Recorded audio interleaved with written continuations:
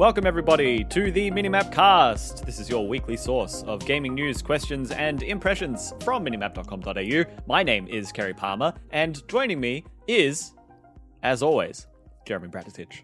Hello. You didn't get the look of fear in your eyes when I hit the transition button a second later than I usually do. You're right. Now that you've let me know what's going on, I'm trying to like condition myself to calm down. Yeah. But also we were sitting here during that intro and I muted my microphone just in case I made a noise or whatever. And I was like looking at my right-hand screen where I've got all my stuff. I've got my timer counting up. I've got the Twitch chat for everyone hanging out live with us. I got Audition for my recording, and I've got our notes. And I was just sitting here going like, I really like this desktop layout that I've made for myself. And that was kind of it. I was just kind of actively enjoying looking at it. So I wasn't worried about the thing. I also came in just a little before, because I know there's a bit of a delay in terms of when I see the preview of the stream. Just I came in just a little bit before I saw the transition was finished, and I think I came in slightly too early, but you know, it's how it is. How are you, Jeremy? I'm good. I've got some leave booked in next week. That's exciting. Due to how many days a week I work, I had to take 5 days off to then get 10 days off of work in a row, including weekends. You had to take 5 days off to take 10 days off. Yeah, so I booked in 5 days, so 4 in 1 week, 1 in a previous, or 1 in the next rather, and then I've got my roster day off somewhere in there, and 2 weekends included. So all up, I have 10 days in a row I'm not at work, and I had to take 5 days off of leave. That's cool. That's fun. Pretty good. 2 weekends, I'm excited. A day off you're normally getting. That's cool. Yeah. That's cool. Jeremy, last week when I was on the podcast, you had the misfortune of being of having to co-host this show with hair tieless Kerry. I just need to let you know that since then hair ties have arrived. Good. I was worried. I was concerned. So now we have hair tie Kerry, I guess. Hair tie Kerry. That's what they call you. My first thought was to say tied up Kerry, but I decided against saying that one because it makes no sense and is weird. Yeah, that would be a little bit odd. Just like Kerry during old times, whether he has a hair tie or not. Hey, let's talk about the show. Yeah, let's talk about it. Rather, let's do the show in which we talk. This is the Minimap Cast, everyone. Oh, wait, hang on. I start the show by talking about it. Okay, so I was right. Let's talk about the show to start the show. Welcome, everybody, to the Minimap Cast. This is minimap.com.au's weekly podcast. We're going to talk about video games. We do that every week. We are streaming live on Twitch right now. We're setting a tentative set time for the week. It might be subject to change within about a half an hour tolerance. We're not sure yet. But we're setting a set time. We're recording at the same time every week, so you can set your watches to it. But more importantly, you can, if you know that you're free around that time, you know that we're on that time because we're always going to be on that time. That time is 5:30 p.m. Australian Eastern Standard Time, Melbourne time, Sydney time. You know what time it is from there if you're in Australia, and otherwise you need to look it up because I don't know where you're from. You look like you're going to say something, Jeremy. I don't think you should set your watch to it, but continue. What? What do you mean? What do you mean there's a really variable delay on Twitch that's not really consistent across any user who's watching the same stream at all ever? Yeah, the Minimap account is not an affiliate account, but because not as many people are streaming today, we have quality options on the Minimap stream. Right, that's great. It depends on their servers at the moment. Before I was an affiliate, I was really excited about that. Anytime I got the live the transcoding. Yeah. So the reason I'm saying that is because you can come and hang out with us on Twitch while we record it live. Last week we had a great time. Tootie was in the chat. Jeremy's old housemate, our old schoolmate. Sam was there. Sam will be here later on probably. June popped in. June was there for a bit. Yeah. not only friend of the show, co-founder of the show, chilling in a swag. So yeah, if you want to come be a part of the Twitch chat, we hang out before the show starts. In the middle of the show, on the break, we just sit on chat and chat with everybody while we go and get a drink and whatever. It's a fun time. If you're around during that time, we recommend you come and hang out with us. Otherwise, we will be everywhere that you want to find us in terms of podcasting. We're on any podcast service of choice, as well as YouTube. So you can find us in all of those places and on minimap.com.au. On that website, you could find our other podcasts, like the Mini Disc Game Club special episodes in this feed that we've got, as well as The Pecking Order, which is our pop culture kissability ranking podcast. We're also on the socials. We're on Twitter. We're on Twitch. We're on Instagram. We are on TikTok. All of those accounts are at MinimapAU. That's so that you don't get stuck looking at Minecraft mods that make a minimap on your screen. We're not that. We're not actually a minimap. We just can't beat that SEO currently. It's Minecraft SEO, unofficial as it is untouchable. Yeah, it is. It's unimpeachable. Yeah. So we're there in all of those places. We're also on patreon.com/minimapau to give you the option to support us monetarily if you choose to do that. That option is there. We'll be here for you otherwise, but if you want to support the show, if you get a kick out of listening to us each week, or some of our written stuff on the podcast or our back catalog, and you want to support us financially, that option is there. We also wanted to say thank you to Shook for letting us use the Moog Model D improv music from their YouTube channel as the music for the Minimap cast. You can listen to more of Shook's music at shook.bandcamp.com. Also, as Jeremy and I were talking before the show about Better Call Saul, you can also find some of Shook's music on Better Call Saul. And in many places. He's great. Yeah. He's opening up a Patreon. Really? So, yeah. Doing like some live performances, some tutorials, some random improv stuff. Like, just like a bunch of Patreon stuff, as it turns out. That sounds amazing. Yeah. Mm-hmm. If we'll get a Moog Model E improv, you can ask. you can always try and ask. So silly. Jeremy, what did you say this week? Let me look this up. You told me something real silly. Yeah. So I believe there's going to be a murder on the podcast tomorrow. There's going to be a murder. To which I said, "What the fuck?" And you said, "It's fine." I'm going to commit a murder right now. Oh shit. It's literally happening. Yeah. So last night, are we recording? Yeah. What do you mean are we recording? I just wanted to make sure we got it on tape. Sorry, go on. Yeah. Last night, I was sitting on the couch. I had finished eating my burrito for dinner. And I finished a movie. I watched Tombstone, which is excellent. Western. What is that? It's a Western film with Kurt Russell, with Bill Paxton,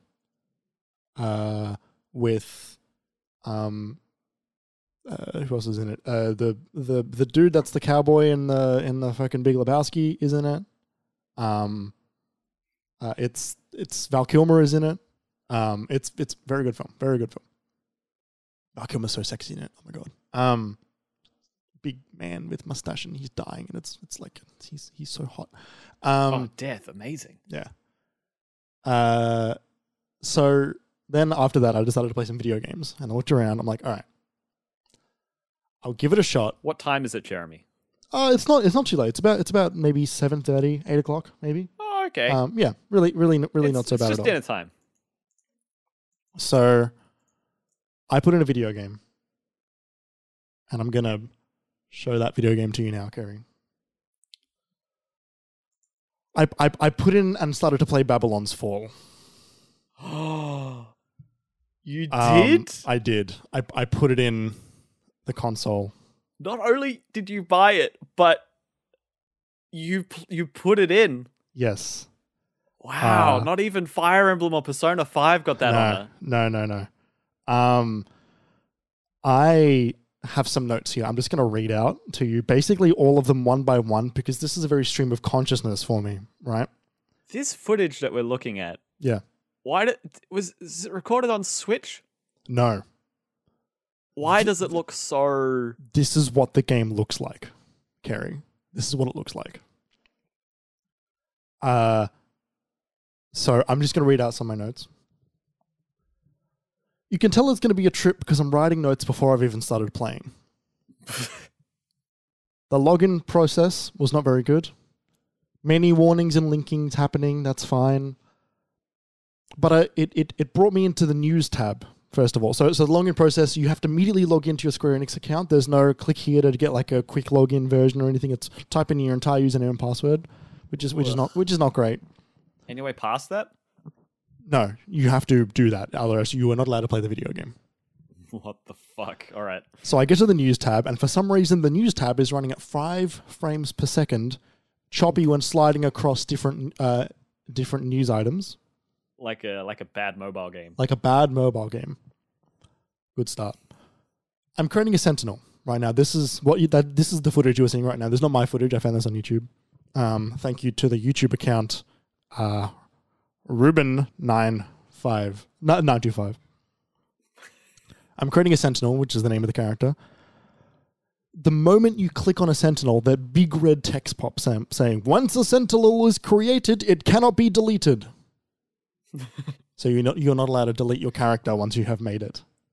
A Sentinel isn't a class. That's just the name of your character. It's your character, yeah. That's the name of your Babylon's Fall? Mm-hmm.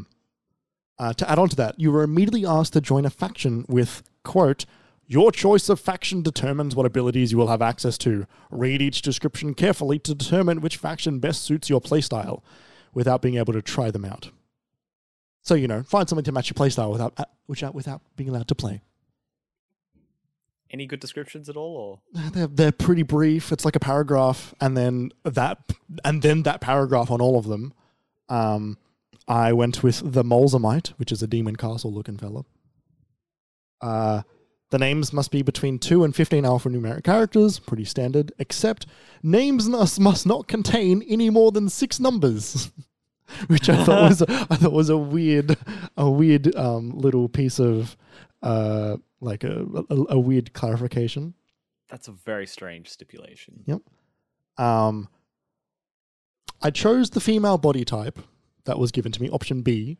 All the face types previews were still male, which was really strange. There was not female face type previews for either hair or anything. I then said, so I'm just going to quickly go back to the footage just for anyone that is watching. Just this is what it looks like. I want to perfectly say to you that my note here just says, Christ, that was one of the worst character creators I've ever seen.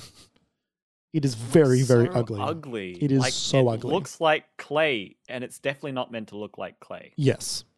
So we now get into cutscenes. There sure is a lot of people standing around in these cutscenes that are like identical and all have the same animations that are synced up.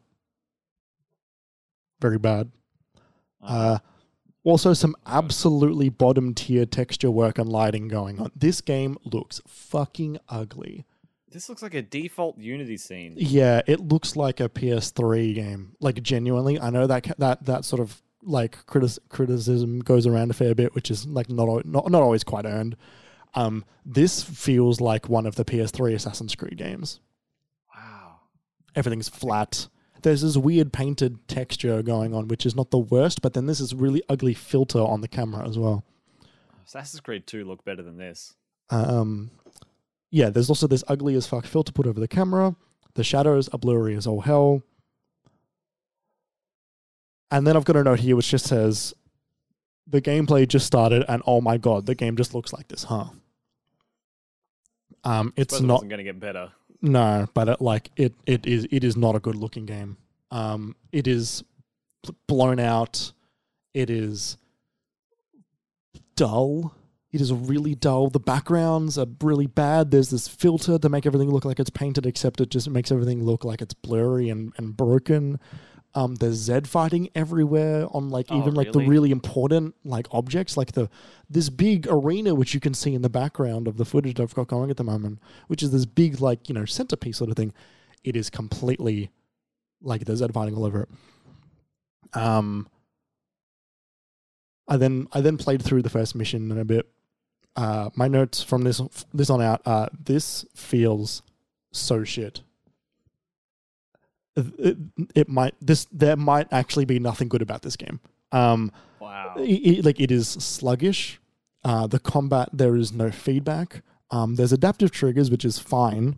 The actual like attacking of the enemies is not really enjoyable. There's nothing that gives you anything to make you feel good about what you're doing. The jumping is really weird. When you jump and you land, you've got this weird like stop that happens before you can start running again. It's sluggish and interesting. And so I went through the first little mission and stuff, and there's like a boss sort of like character that pops up, and it's quite simple. It's just about like attacking the enemies and then dodging. No one really gets like affected by any of the attacks, and like you do a bit because you stop, but like aside from that, it's you just kind of wailing on health bars until they die. At this point I got bored, so I looked at my phone for a bit. Long enough that my PS5 went into rest mode. Oh, wow. That's like half an hour. No, I've got it down, I think, to like 10, 15 minutes. Because this game is very online, it didn't like that, and it errored out because it went into rest mode.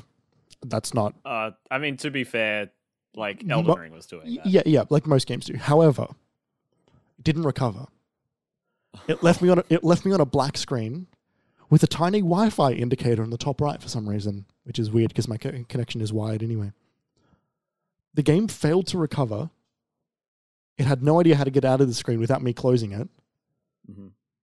Once the game failed to recover, I'll probably fail to ever launch it again.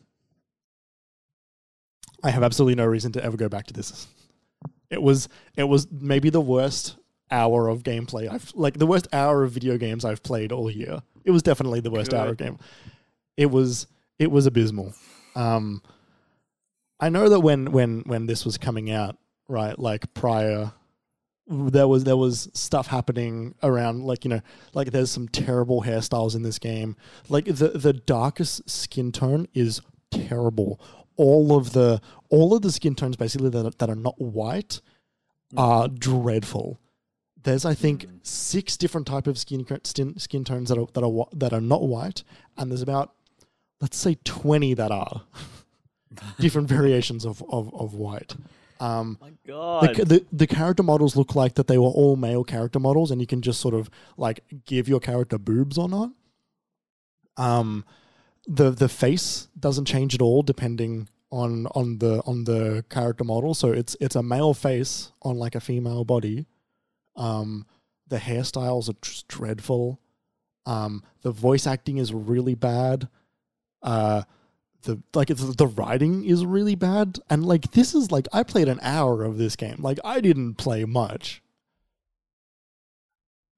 But yeah, fuck me, do I never want to go back. You played enough. I played too much.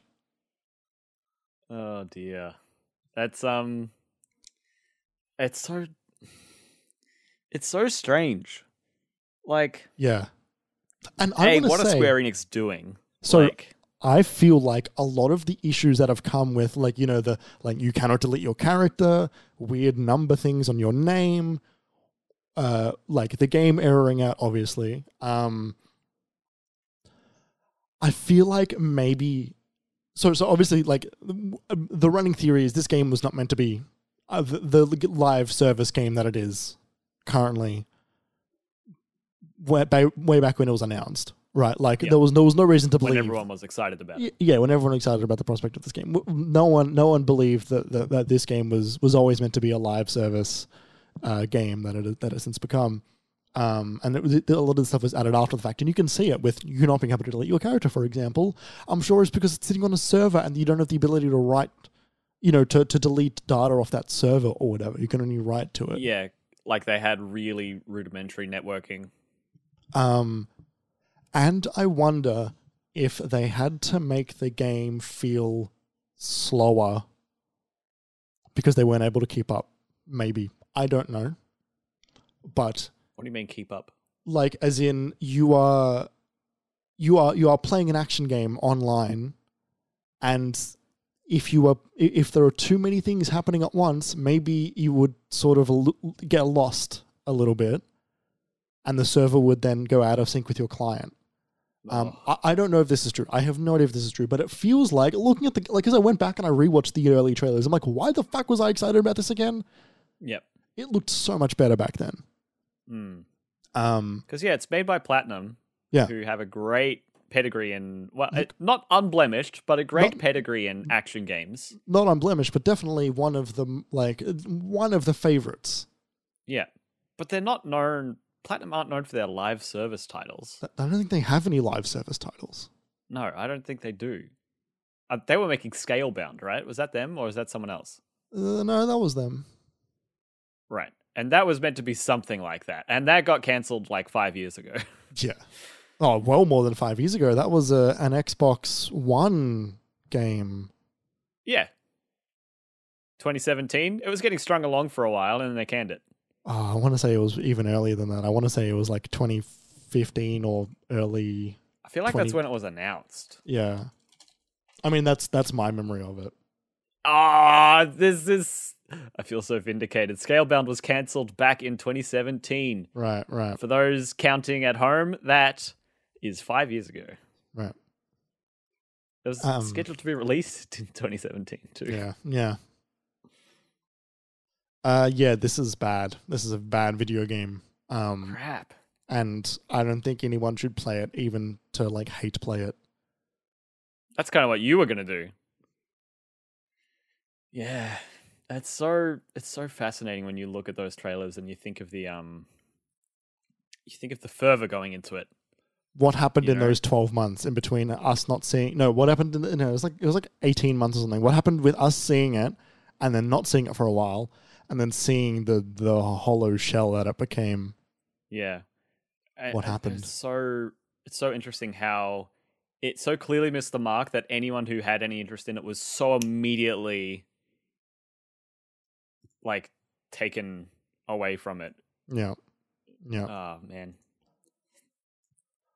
Well, I'm glad you played it for the podcast's sake, because that's interesting. I didn't mean to play it for the podcast's sake. I didn't mean to play it for the podcast's sake. I just meant to play it. Yeah. All right. Well, let's move on. I think. Yeah. I'm playing another game. Good. Kerry. I've been playing. Cleanse your palate. I've been playing a game called The Quarry. Excellent.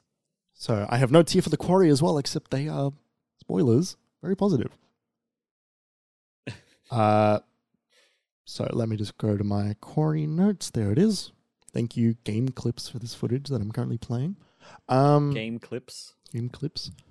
So The Quarry, for anyone who does not know, The Quarry is a horror game in the vein of Until Dawn, made by the people who made Until Dawn.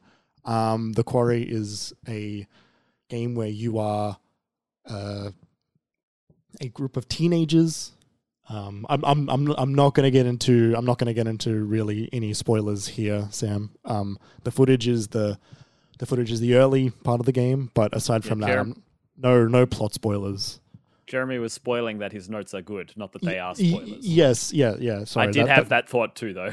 Yeah, that is what I meant by spoilers. That like spoilers. I'm very positive on this game. I love the 90s horror aesthetic that this game is going for. Not that the game is set in the 90s, but it is pulling on the strings that 90s horror games, 90s horror film really went to, right? So there's a lot of there's a group of horny teenagers, and they all work at a summer camp, right? Hormones insured. They're all trying to figure out who each other is, and it's like, oh my god, it's like the last day of summer camp, blah blah blah, and then some stuff happens, and like, oh, we got to stay one more night because we can't get out of here because the car's broken, blah blah blah. Very horror tropey. Yeah, right. Yeah. there's a lot of really fun things that this game does almost right off the bat. There's this really fun VHS filter, which sort of gets put on some cutscenes just for like just for like style. There's a lot of the effect, but like there's a lot of specific like camera things happening in this game. So there's lens flares, but like rounded circular lens flares, like there's a camera in this scene. There's a lot of great angles, like some really good Dutch angles, some really good close-ups, and there's some like really excellent framing a lot of the time. However, it is set in modern day. They have mobile phones, they have modern cars, they have modern problems. But there's still like a cheesy 90s horror film pacing happening to this game, which is really fun. The characters are all really good, dumb horror movie archetypes. They're all horny teenagers that volunteer for summer camp. How fun of a premise is that? Also, there's some really good like gay stuff in this game. It's good. It's fun. There's this great moment where there's a guy and he's hitting on another guy, but he's hitting on him in a way that he doesn't know if he's like if he swings that way or not, which is really fun. And he's playing into it, but he can't immediately tell if he's playing into it in a friendly way or not, which is like a thing that I definitely can relate to. There are many monsters. The first one that you see in the game in the intro, by the way, incredible opening act, really excellent, like a really excellent delay in you seeing the title of the game. There's a great prologue with two really interesting characters and some great horror pieces. It's not really like the start of Man of Medan. Pardon? It's not like the start of Man of Medan. I don't remember the start of Man of Medan. Yeah, exactly. One of the monsters, the one that's in the prologue, is this scary demon lady that scared the fucking bejesus out of me. Because demons, especially demons, like I ain't fuck with demons. I can't do demon horror specifically. What, really? Demons and ghosts are the thing that scare me the most in horror things. I can do a serial killer. I can do aliens. I can do monsters. I can do Wendigos. I can do all of this stuff. I can't do demons. It scares the fucking shit out of me. And so I didn't know this about you. Yeah. So like I've seen some ghost movies, like I've seen The Conjuring and stuff like that. Like those movies scare me far more than any other horror. I don't know why. I think because that it's the only type of horror I can imagine being real. Like if there's a monster, right? If there's a like a Frankenstein, or it's not really scary, but vampires can be scary. I can't imagine them real because they're just so ridiculous. Whereas demons, nothing ridiculous about a demon, just scary. Like I said, really strong opening, really good stuff. Sam Raimi's brother is in it. I feel like I saw that in the cast list. Yes, Ted Raimi. Now, Kerry, you're on your computer right now, correct? Could you tell? I'm not sure the name of the ghost buddy who's in the chat. I'm not 100% sure on the name. Could you Google if Ted Raimi is the Raimi brother in the Spider-Man movies? Ted Raimi. I think it is. He's my belief is that he worked for the Daily Bugle, and he was the one that would sort of be like the assistant to James Jonah Jameson, the one that would come up with all the silly names and stuff. I think that's Ted Hoffman? Raimi. Yeah, looks sure. like his name was Hoffman. Okay. Let me. Hoffman, Spider-Man, yeah. Raimi. Until Dawn's being very well fed with this one. This is the best one since Until Dawn. I don't think that's close. I don't think that's up for debate. I think it just is genuinely the most enjoyable, scariest, and most fun one since Until Dawn. I think it's important to point out that this isn't a Dark Pictures anthology title, Yes. like other super massive games have been. Yeah, Supermassive.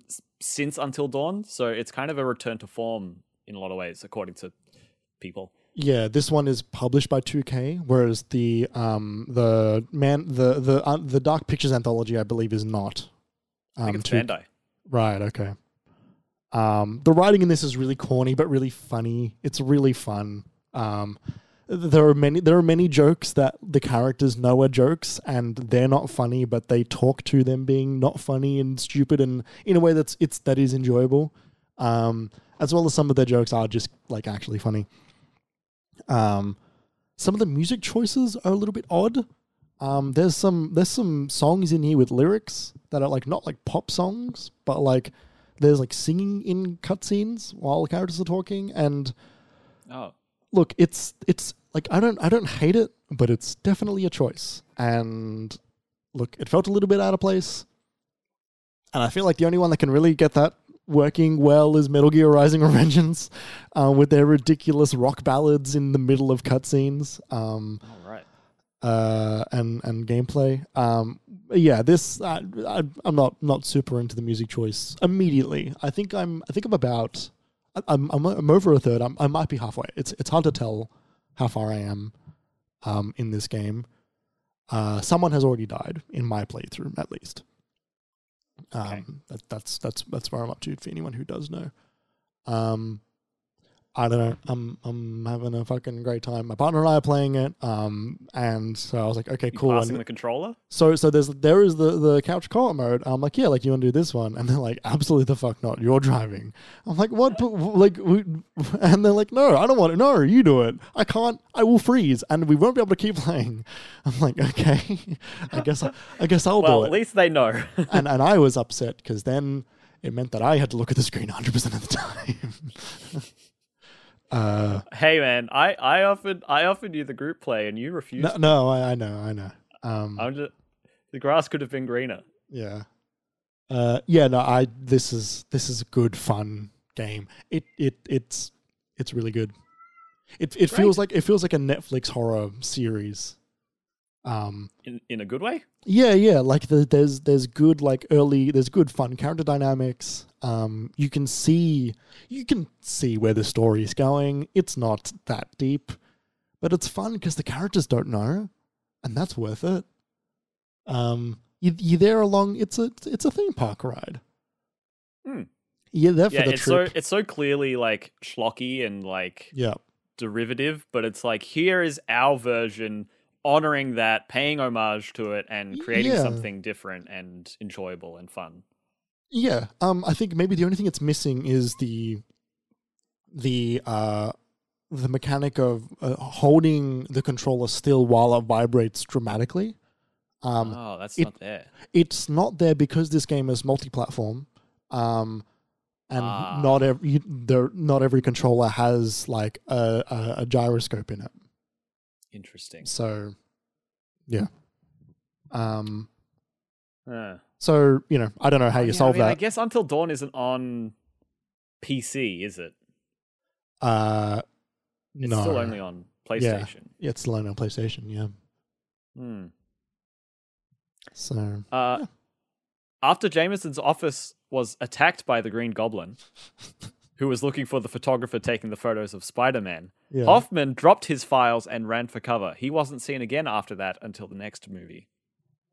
Coward. That is one of the most pertinent paragraphs I have on Hoffman, who has no other name, just Hoffman.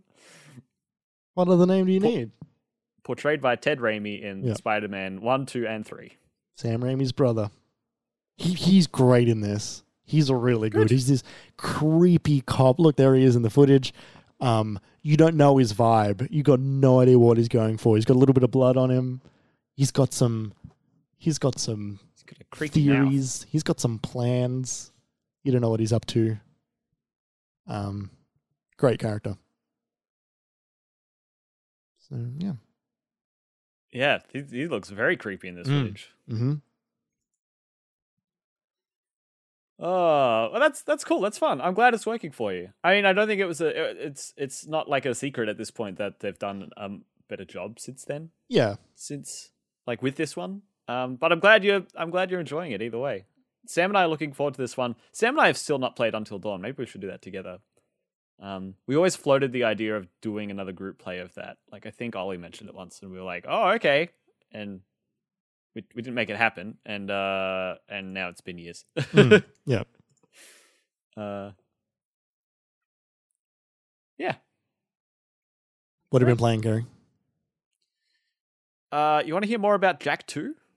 Did you have more to say about Jak 2? Absolutely not.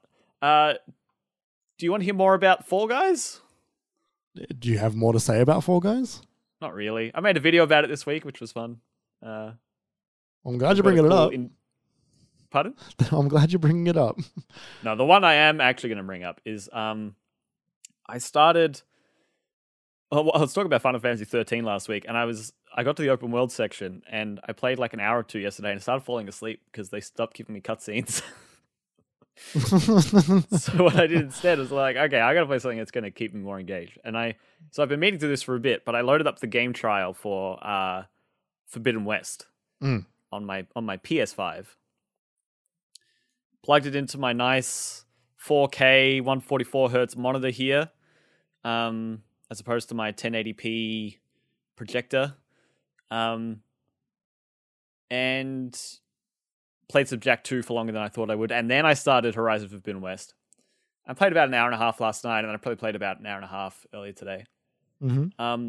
And I was saying this to you before, Jeremy, after we started the stream, but before we started the show, that like for how sort of lukewarm I was on the first Horizon for a good portion of the time I was playing it, I was having such a good time with Forbidden West these last 24 hours. It is drop dead gorgeous. It is so fucking stunning to look at. Yeah. Yep. All the time.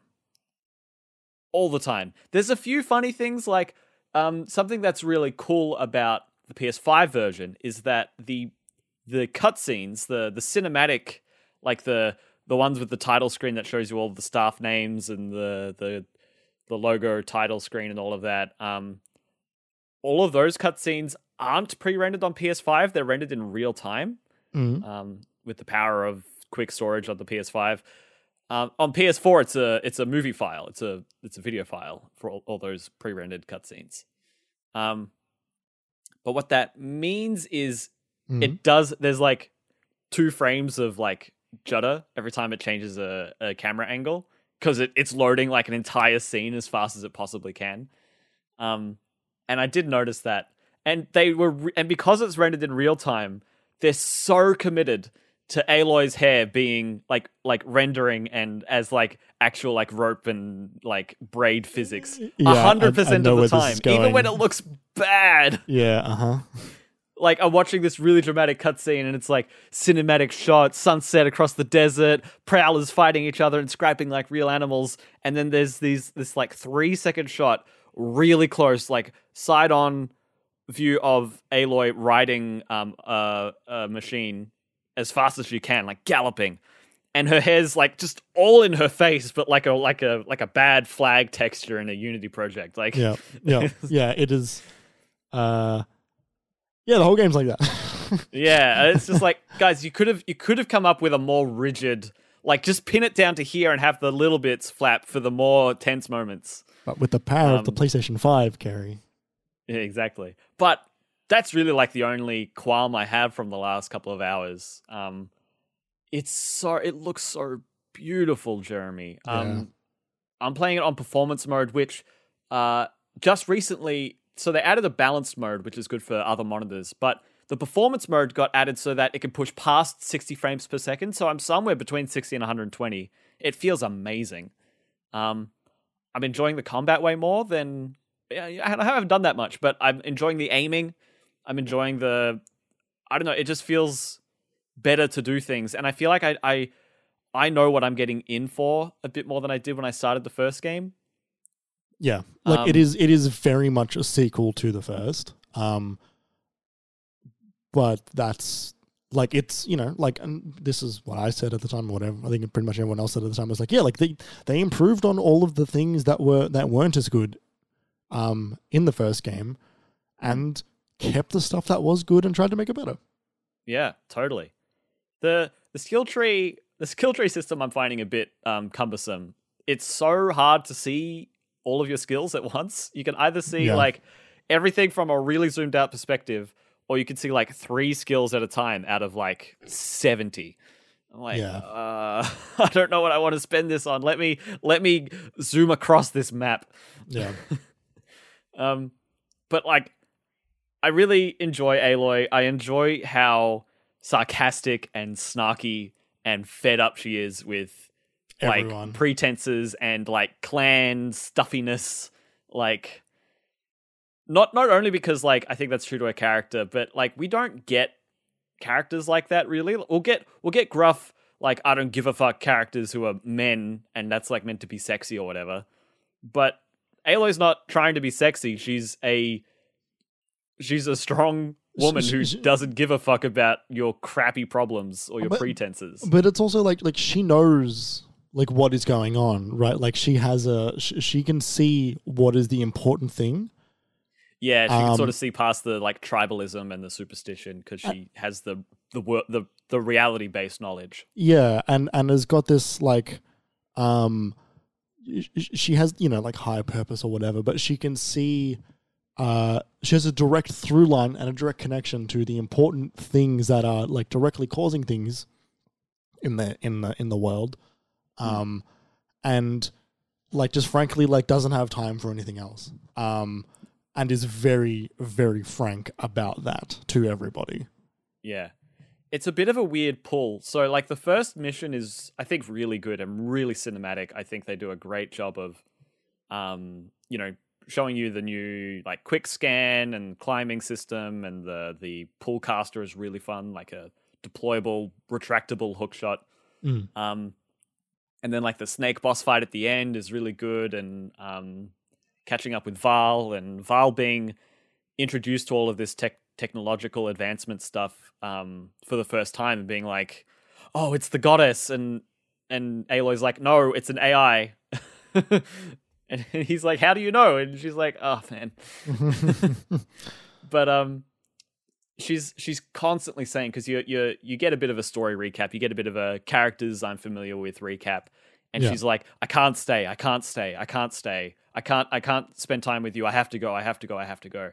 And then you get to the Daunt. You get to the introductory area of the new map for this game, which is the western half of the US, basically. I don't know if it's the half, but it's the west of the USA. And all of a sudden it's, I was working in a mine and the boss is mean to us and is making us work hard, and then there was a collapse and I hurt my ankle. She's like, if I'm out that way, I'll see if I can do anything. And he's like, oh, I'd really appreciate it. Meanwhile, her like one of her best friends is in the town and is like, oh, come get a beer with me. And she's like, I absolutely cannot do this. I have to do this political thing. And this friend is very upset. And it's like, oh, I'll go see if your frog needs food in your hut on the top of the mountain that you can't visit because you hurt your toe the other day. Sure, like it's a weird pull. Once this deadline of the embassy is done in like relatively soon, and it's like, oh, we have to get to the Forbidden West and explore that and see what's next. I think I'll be enjoying that a bit more. Yeah, it takes a you can spend as much time in the prologue as you'd like. It's a bit of a Witcher 3 starting area situation though. Kinda like it's open and there's plenty to do, but if you are invested in the things that you are seeing, you should do them. But if you are not, then you should just move on. They play with the Aloy being pulled in all directions and having interesting priorities quite a lot. There's a really good, like, I think they treat the arc of her thinking that everything she is doing is the most important thing really well. In terms of like, while yes, also people matter. Yeah. And while you were an outcast, like, you are being welcomed and accepted, and but you're also the only person who is keeping yourself an outcast. Yes, and the idea that, like, like my frogs and the frogs eat the grain, or whatever the hell you said before.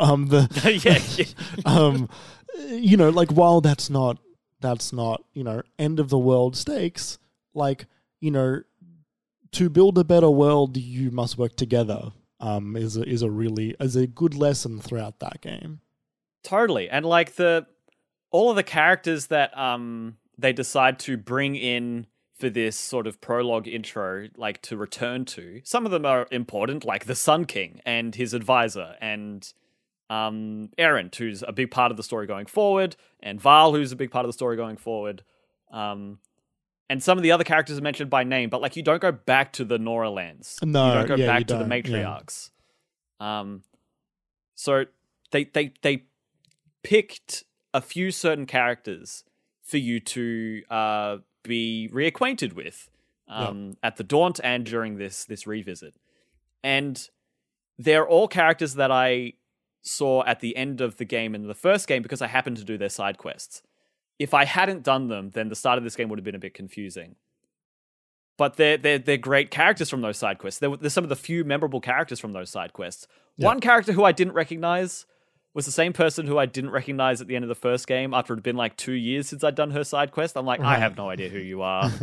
And then I get to the town and Aloy's like, Petra? I'm like, I don't know who you are. And then I read the like bio and they're like, oh, she brought the explosives to Meridian at the end of the game. I'm like, oh, you're the person I couldn't remember in the first game. That's funny. Point being, though, like, it was a re-incentive to me to do some of those side quests, to be like, no, like, they care. This is important to Aloy's story, even if it's something you can miss, even if it's something you can optionally choose to avoid. Like, there are some good stories to be told here and some interesting characters. Yeah, I don't know. Jeremy, here's what I want you to do. I don't need to talk too much on this because I haven't played that much, but sure. So you start the game and you're in this really linear section. Mm-hmm. And it had me, I was like, oh, this is like all of those story missions that where you like go into a facility in the main game. I'm here for this. And you get pepperings of story throughout. I thought that was really well done. Mm-hmm. And then you do this sort of visit to Meridian, and then you go to the Daunt, and you're riding this elevator down, and you're having this conversation with the lift master, and then you get down, and you talk to this stuffy person, and they're like, okay, now that you're here, please go and fix our problems. And then that's kind of when it opens you out to this really small part of the open world. Yeah. What's the first thing I do? As in, what should you do? What do you think is the first thing I did? Looked for collectibles. Well, no. Yes and no. I opened the map to see my objectives. And you zoomed all the way out. I did do that, which was fun. Yeah. But no. First thing that happened, I opened the map to see the story waypoints. Mm-hmm. And then 2 question marks pop in on my screen. And I'm like, ooh! Something in the complete opposite direction. Woo! And I went that way and I died. And there's no like auto-saving. And it threw me back like 10 minutes. And I'm like, all right, fine, I won't go there. I'll go do the story for a bit. Right. But I spent there's this bell. Yeah, I know. I was like, oh, I'm not doing that again. I didn't do anything and I died. I'm not doing that again. But yeah, it was like, you can go to this village that's literally right in front of you, or you can go south, east, north, and all the way around the valley to this one question mark in the north there. I think it's a cauldron, maybe. Right. I didn't make it, but yeah, I immediately was like, let's go off track. What's the question mark? What is it? What's there? Show me. So yeah,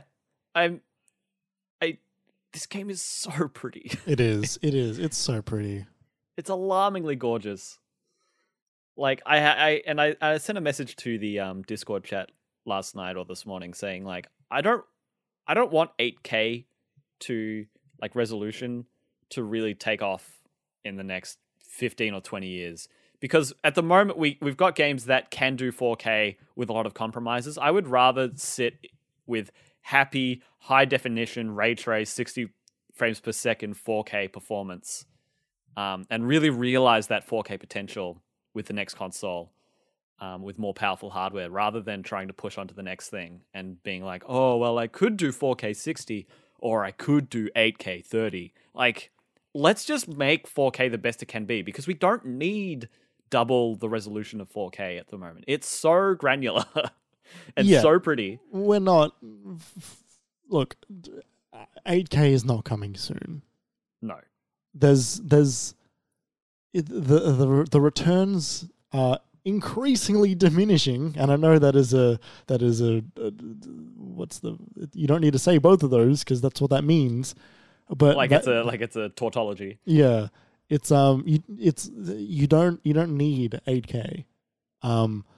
There's no content to support it, and there's barely any screens to support it. And for the sizes of TVs, it doesn't mean anything. Yeah, no, totally. Unless you've got a 120-inch wall monitor or something, you don't need 8K. Yeah.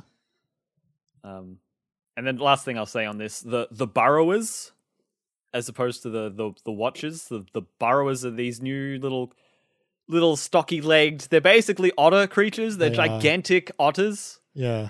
Otter and they're the weasels. Cutest fucking things. They're so funny, aren't they? Watchers cute. Are still in it, but yeah. I thought they were, yeah, but they've only been burrowers so far. Sure. The new monsters I've seen at the start here. One of them's like a hyena, kind of a type of... Yeah. I don't know what it's called, a scavenger or something. Yeah. But they make way more animalistic noises that are more specific to the ones they're imitating than I would have said the previous monsters and animals did. There's a lot more like bespoke character, like monster animal animations now. Like they put a ton of work into it, and it really shows. Like there's a ton of really unique little mannerisms and little character bits that you can see that are like, oh, like you're really trying to make this feel real, and it shows. Mm-hmm. So yeah, I think the cinematics are amazing. I think the animation quality for the real-time conversation cutscenes look fantastic. Not that stiff and awkward like they were in the first game. I think they're really gorgeous. I think the music is really dynamic and fun, and great mixes of old themes and awesome new themes, and really good for bespoke gameplay moments as well. I think I'm enjoying it so much more than I thought I would. And like the climbing has been improved as well. It's like there's a lot more specificity. You can really tell when you're supposed to be climbing. Yes. And when you're not, and it makes that very clear to you. Yep, and you can climb more things. You're not just stuck on invisible walls all the time. Yeah. Yep. Yeah, it's so fun. They've done a great job so far, and I'm excited to play until the end of my game trial, and then come over and borrow your game disc. Yeah, all right. And I'll bring back Guardians of the Galaxy. Yeah. Uh-huh. What? You don't need PlayStation Plus. You've just got me. I mean, you might not be able to play. That was all I needed, Jeremy. You might not be able to borrow it because you're not the only, like, you know, my housemate's got PS5 now. Like it's that's true. That's true. And if that's the case, I'll go find like a secondhand something. Yeah. I'll go see if I can rustle up the cash for it. But yeah, like, play this game, everyone. Oh, and the other thing I was going to say was I was just sitting there going like, oh, I'm just climbing a thing because there's a question mark on top of this mountain, and I'm so here for it right now. I was so ready for that kind of gameplay. I was just, give me a few tick boxes, give me a few things to just go and do, and then there's story in the middle, and there's great cutscenes, and I'm awed by the open world, and I'm loading the photo mode. It's just, very good. Very good. Yeah. We're going to go on a break now. We'll see how long this takes when we get back. Last week was a very long segment, but we're going to talk about games that we 100% and complete when we come back. So have a think about what your answer would be and answer the question along with us when we'll be right back. That didn't make sense.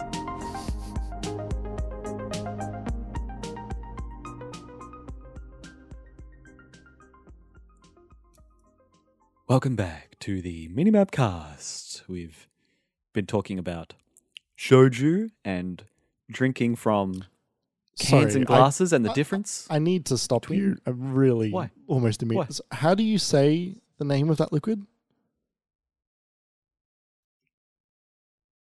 Is it shoju or is it shochu? I think it's soju. Soju? Yeah, there's no H in it. Fucking shit. I don't know. I just saw it in that ad that we spoke about in the break, live on Twitch chat. Look, unless you've heard something that I haven't, but I definitely know I definitely know how to write it. Yeah, no, it's soju. It's soju. Yeah. What was the word I was thinking of? Shonen? Like the anime? Oh no, this is why I was confused. So we're talking about -196. It says shochu on it. Oh, okay. SHOCHU. I also wasn't. Maybe it's sure like you could say it. You can write the English version of that very Japanese word different ways. Right. Okay. I don't know. I'm guessing. I went to write. Split the difference. I went to write 196 into Google, and it auto-corrected to the 1967 referendum in Australia, which is not what I wanted to. That was not what I was looking for. Oh, I put in -196 and it gave me nothing. It gave me zero search results. It's because so what you're doing there is a formula. You were saying do not look for anything that has 196 in it. If you ever need to Google something and you want to exclude a specific type of result, you can do minus and then the phrase. Yeah, it's funny how you could do that in Google. I remember I went to like a library lesson. It was like in VCE. It was like the one time a year the librarians like taught the students, and it was like you can get real specific with Google. I was like, oh, cool. Right. It was either that or it was that at uni. I don't remember where it was, but I remember getting that lesson somewhere and being like, this is very specific. Jeremy. Carrie. Right as during the break, I realized there was a thing that I have been playing this week, a great story that I could tell from my game playing this week that I completely forgot. That would be a great story for the podcast. So I'm going to tell it now after the break, which is where we are right now. We're going to do it right now. Welcome. Go for your life. I was playing Apex this weekend with Ollie and you for a bit as well. Yep. And we were having a great time. Ollie and I got a couple of wins. Didn't get any wins when we were with Jeremy, but that's all right. For the cause. Jeremy left at some point during the evening. Ollie and I went a bit later. And my friends... So I don't know this story. No, you don't know this story, yeah.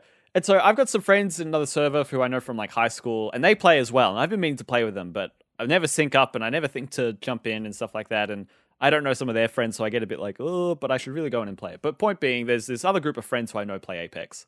Sure. And when I was inviting you, I saw that they were playing too. So we get into this match. And we land, it's on Storm Point. We land in Array, you know, the one that's got like the buildings on top of the big satellite dish underneath. Sure. I hate landing there. There's a lot of places in that map which are like, you are vulnerable from all sides. And anytime I'm in one of those spots, I always die. You hate landing anywhere in that map. I like a lot of places, like the pit, like the hole in the ceiling and north of there. I like a lot of places, but the Prowler pit and Array and like all of those, I always die in those spots. I always get clowned on there. So we land and a bunch of people land there too. We've got a third. The third seems to be holding their own pretty well, but they die and then they disconnect pretty quickly. So Ollie picks up my banner and it's just him. He's playing Bangalore, so he's using smoke grenades to hide a lot. And there's this one team and they're on him. Mm. They're trying to get him and he's getting scanned multiple times. And there wasn't a crypto drone, but he's running, right? And so it's like, you know, jump off the scaffolding down to the dish below and like jump up over the pipe and then like take a hard left and do a smoke grenade and then turn right through the smoke. And like he's avoiding them and then they catch him right at the end before he gets away. So he has to keep avoiding. And then he gets scanned by this bloodhound. And it's like, oh, hang on, there wasn't a bloodhound in that team. Someone else is here. And so he's trying, and then he ends up standing on the outside of one of the buildings, like against one of the outside exterior walls where you're not really supposed to be. There's like a tiny lip you could stand on. And so he would have been exposed from any of the walkways around him. And so he's like, well, they've lost me. The normal team's lost me, but there's a bloodhound that knows I'm here somewhere from this new team. So he starts healing and reloading his guns.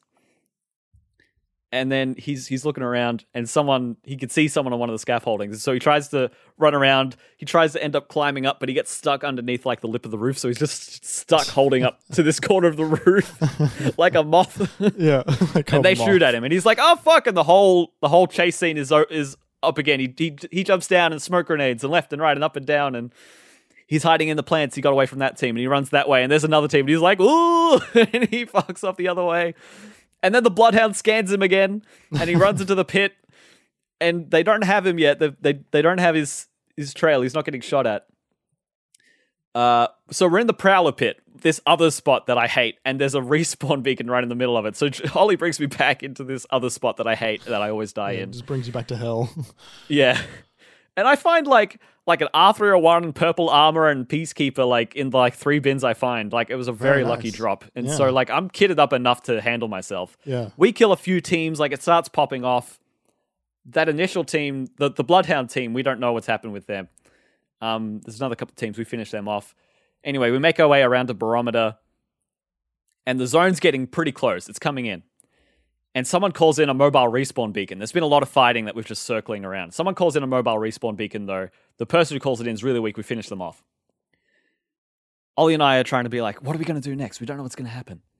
And then we hear a respawn ship come in above us. And we're like, is someone using that mobile respawn from like 10 meters behind us that we killed the person for? And so we go back, and sure enough, there's a team of 2 who just brought back their buddy. And so we start laying into them, and Ollie dies, and I think we take out 2 of them, but Ollie goes down, and I have to run for the line. And it's a really messy fight. And by this point, it's like the 3rd or 4th zone. So the zone's getting really tight. It's getting really painful. And so I just have to run. I pick up a Krabba from a drop. But when I kill one of the 2 people who were alive, and when they respawn the 3rd, and I recognize the name as one of my friend's friends from the server, right? And so I'm running, and I'm like, wait, I know this. This is the team. This is my friends. And so I'm running, and I alt tab as fast as I can, and I write, "Don't kill me," into the other Discord server.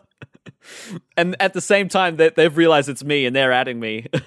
That's funny. And so I finally get safe, and I'm like, oh no, I'm so sorry. And so we start kind of doing this debrief, and Ollie's like, Gary, you have a crowd, but there's people in front of you. So I'm getting distracted, and Ollie's like, stop fucking around. He's not angry with me, but he's like, pay attention. Yeah. It's really late. And so what was it? Yeah, I said don't kill me with an M because I typed really fast. They said 2 of us just went down, rip. Pretty sure you're still alive. Good luck. And so the zone's closing in. There's fighting over there. I'm one person. I've got a Krabba. I can't hit any headshots, so I'm not killing anybody.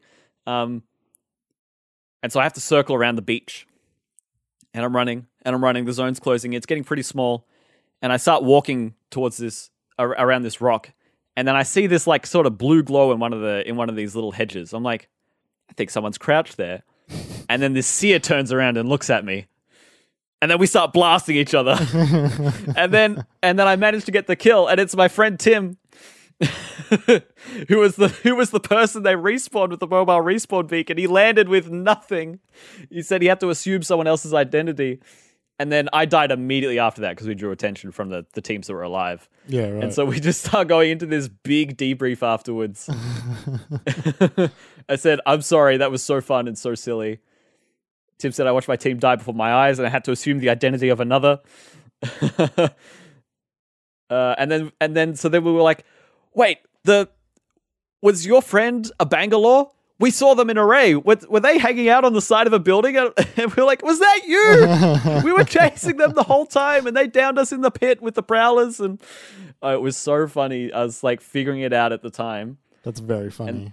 And then this long debrief I did afterwards with them. It was so hilarious. It was such a good energy. We were laughing so hard afterwards.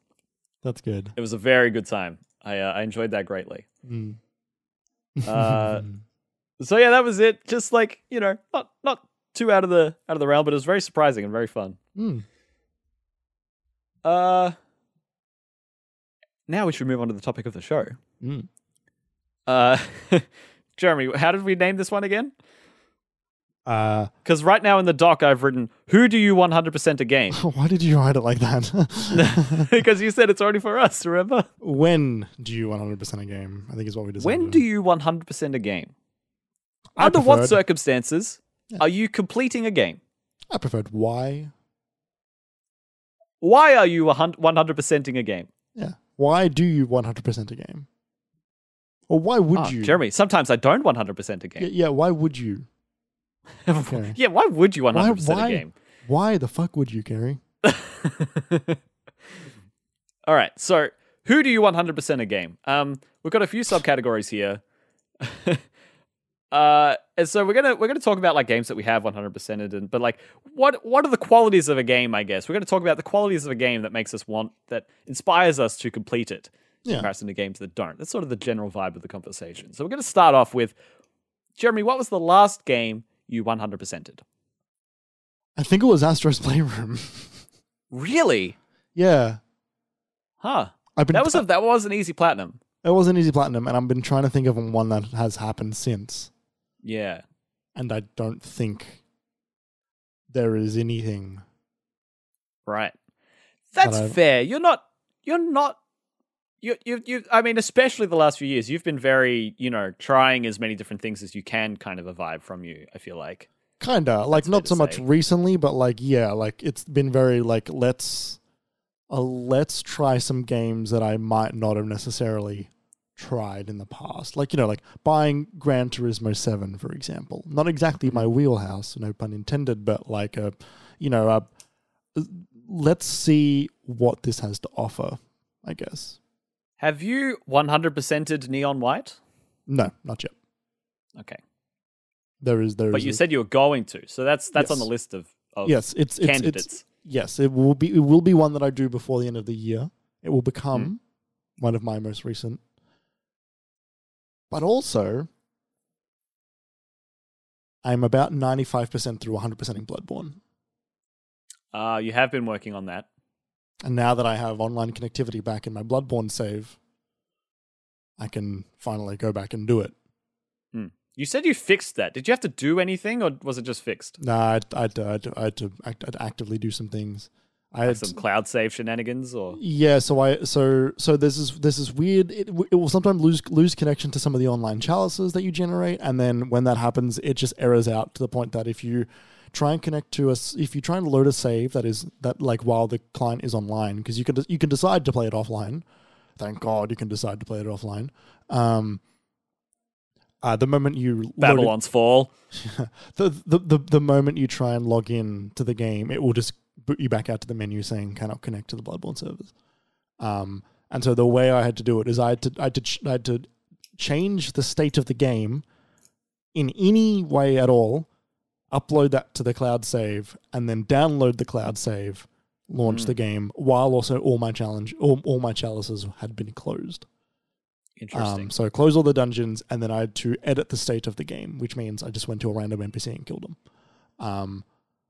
One that I knew I was done with.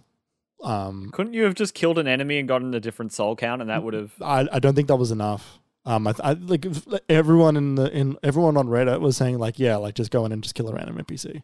I think there had to be a reason the game had to update. Interesting. That's fascinating. Yeah. Okay. And it ended up working first try for me, which doesn't work for everyone, but it worked for me. So then I can load up the cum dungeon, and get 85,000 souls immediately. I don't think I've heard this particular term from you before, Jeremy. Would you like to elaborate? There's a Chalice dungeon, and they all have seeds, which are like, the string which determines the generation of the dungeon. Yeah. And there's one where if you type in the word "come" with 4 M's and then FPK at the end, it's a glitched dungeon where the moment you walk in, like 15 seconds later, you get 82,000 souls, and you can just refresh that dungeon over and over and over again to get like millions of souls. Oh my god! I know, and the gift to the Souls community is that one has got the word "come" in it with 4 M's. Is it the only one? It's the most. It's as far as I'm aware, it's the single most efficient way to get souls. That is so funny. It's incredible, isn't it? Oh, so advertiser unfriendly. Oh my god. No, we don't have that. So funny. Yeah, it's really good. Yeah. Become Dungeons back online. So games that I've 100% most recently. Oh god. My most recent. So it was interesting. I don't know that I've 100%ed a game that wasn't on PlayStation anytime recently. Not really 100%ing anything on my Switch. I haven't 100% anything on my Xbox. I don't really do it on PC. Sam, I'm just in Twitch chat, I think you might be on a bit of a delay. You might want to refresh your browser. But in terms of games that I've platinumed most recently, which is my best indicator of when I've completed something, Ratchet and Clank Rift Apart was the most recent thing I completed, and that was really close to release. That was June or July last year. Yeah. So it's been a full year since I've done something like that, I think.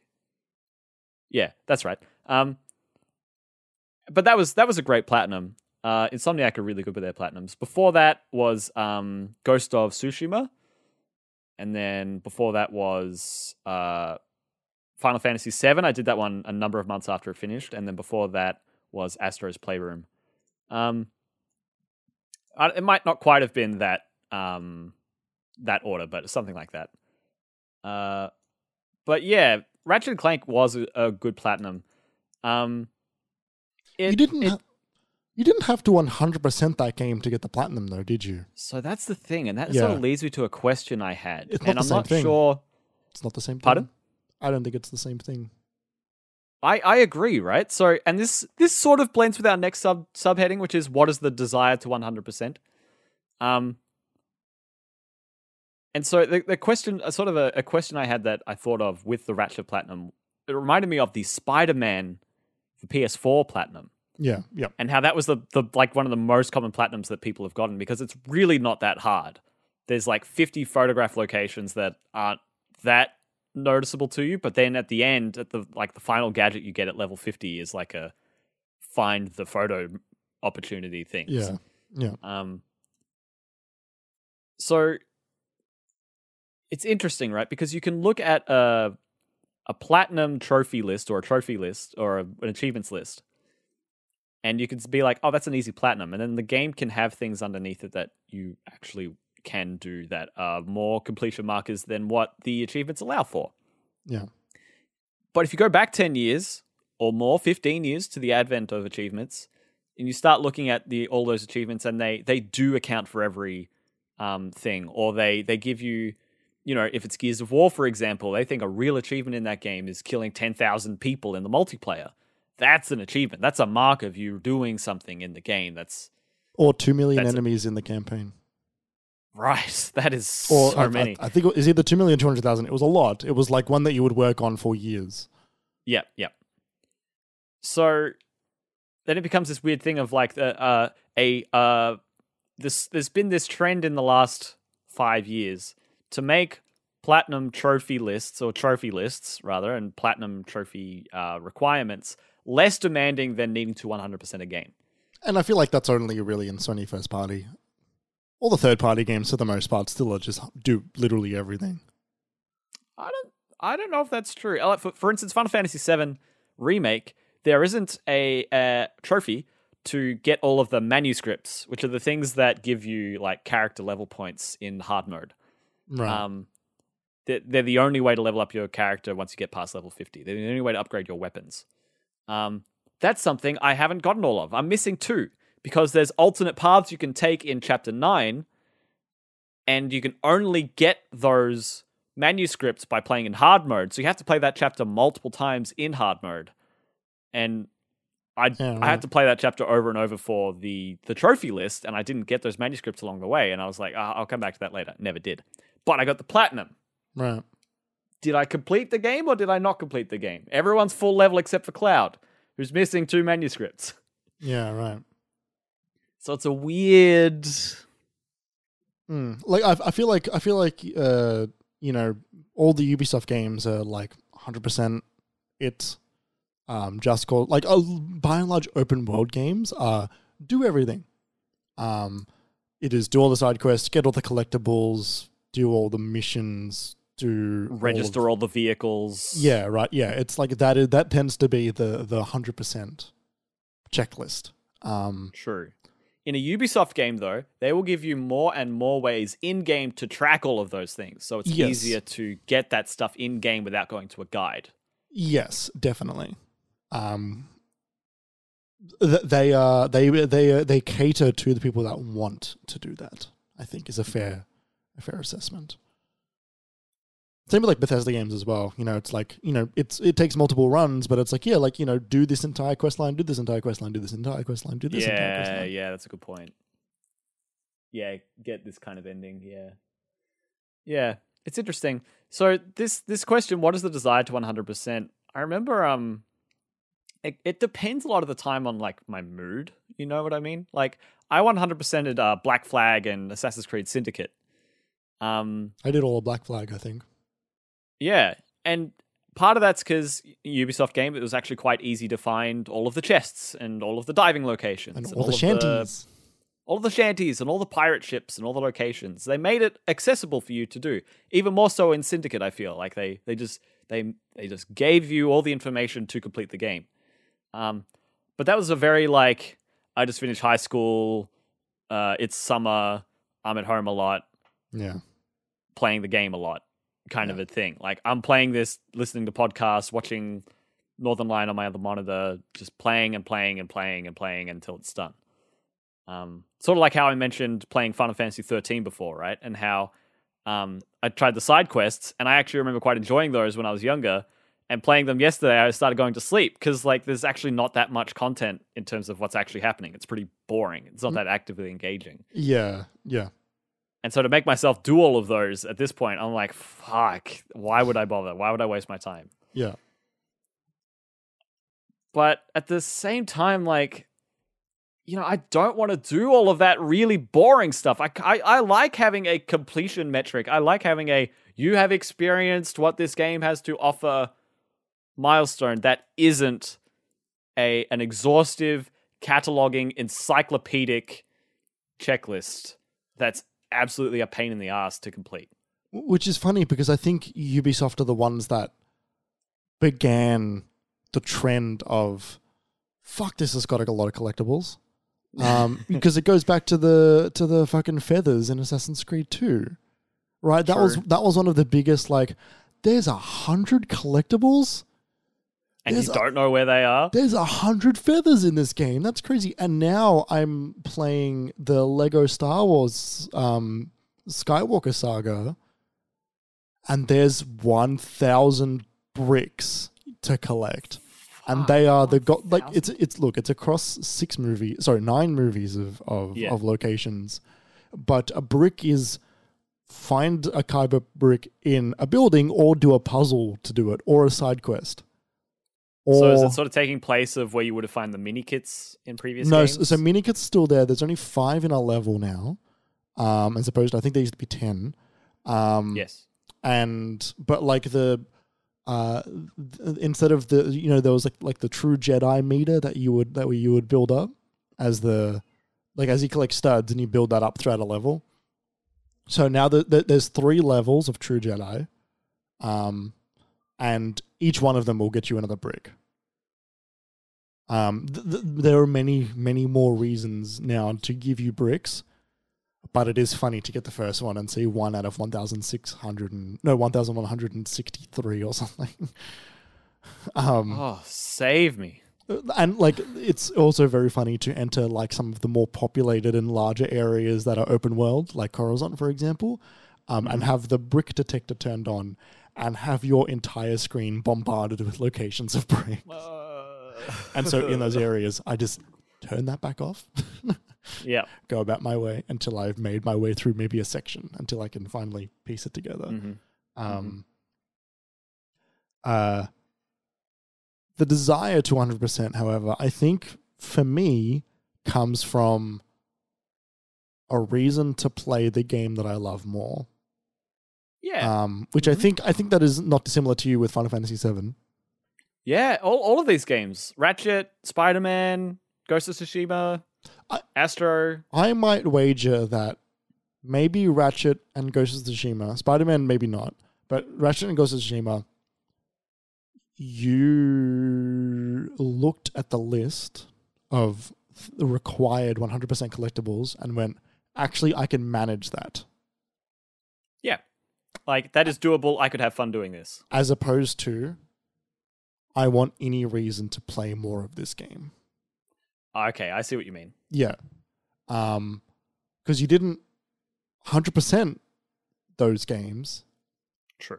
You did the platinum, which is the... I don't think I've really ever had that drive to go that hard. Yeah. Except for when I was younger and you could play Ratchet and Clank over and over with the challenge mode. I did that a lot. And there was like one gold bolt I couldn't get. Whereas maybe this is a different kind of comparison, but so I am going for the platinum of Bloodborne, I will say. That evens out to being basically 100%. And so the difference is there's a lot of duplicate weapons which are of a higher grade but are the same weapon. Right. And I don't know if I'd count that. So you've experienced the weapon. Yes, it's the exact same weapon. It is just a higher level and it's got a different name. You just haven't collected it from that spot in that place for this challenge. It is the, like, as opposed to the saw blade, it is the uncommon saw blade. Right, it is literally just a higher grade. So I'm going to go for the platinum. I'm going to do all the stuff. But what if I played it as a different class? You could do that. What if I played the entire thing again after the platinum, just in a different run altogether? You could do that. What if I use trick weapons? So then you have to ask yourself what the definition of 100% is. Yeah. Do you have to complete a run as every class? Do you have to complete the run with every type of weapon? Do you have to complete the run as with every different like face structure type in the character creator?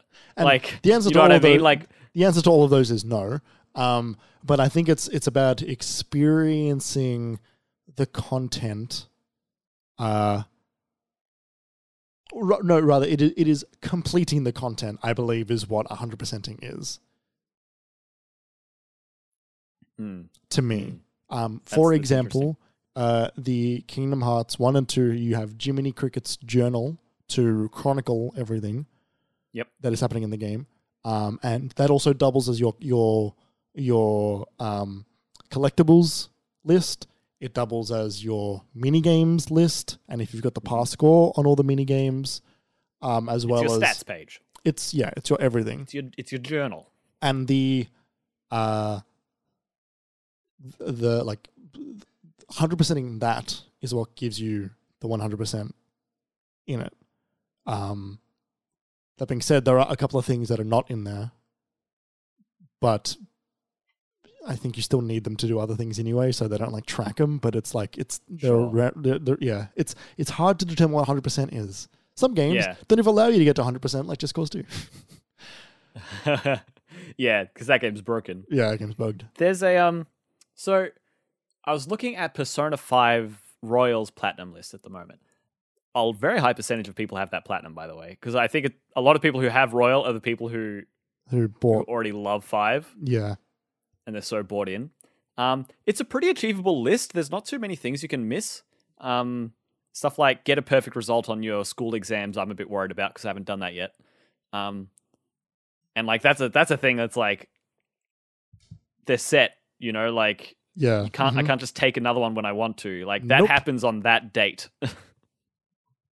And it's things like most of the ones I've got left is like, defeat the optional like very difficult boss in Mementos and like go to the maid cafe a few times. Like, I don't want to do that. But then in Persona 5 Royal, they also have this thing called the Thieves' Den, which is a place where you can go and like you earn tokens throughout the game that you can only spend in this place. And what you spend them on is things like concept art and soundtrack like things. And then you can, when you buy soundtrack for like 2 and you end up with hundreds by the end of the game for like 2 of the tokens, then you can set it as the music for the Thieves' Den when you're in there, or you can just listen to it when you want to.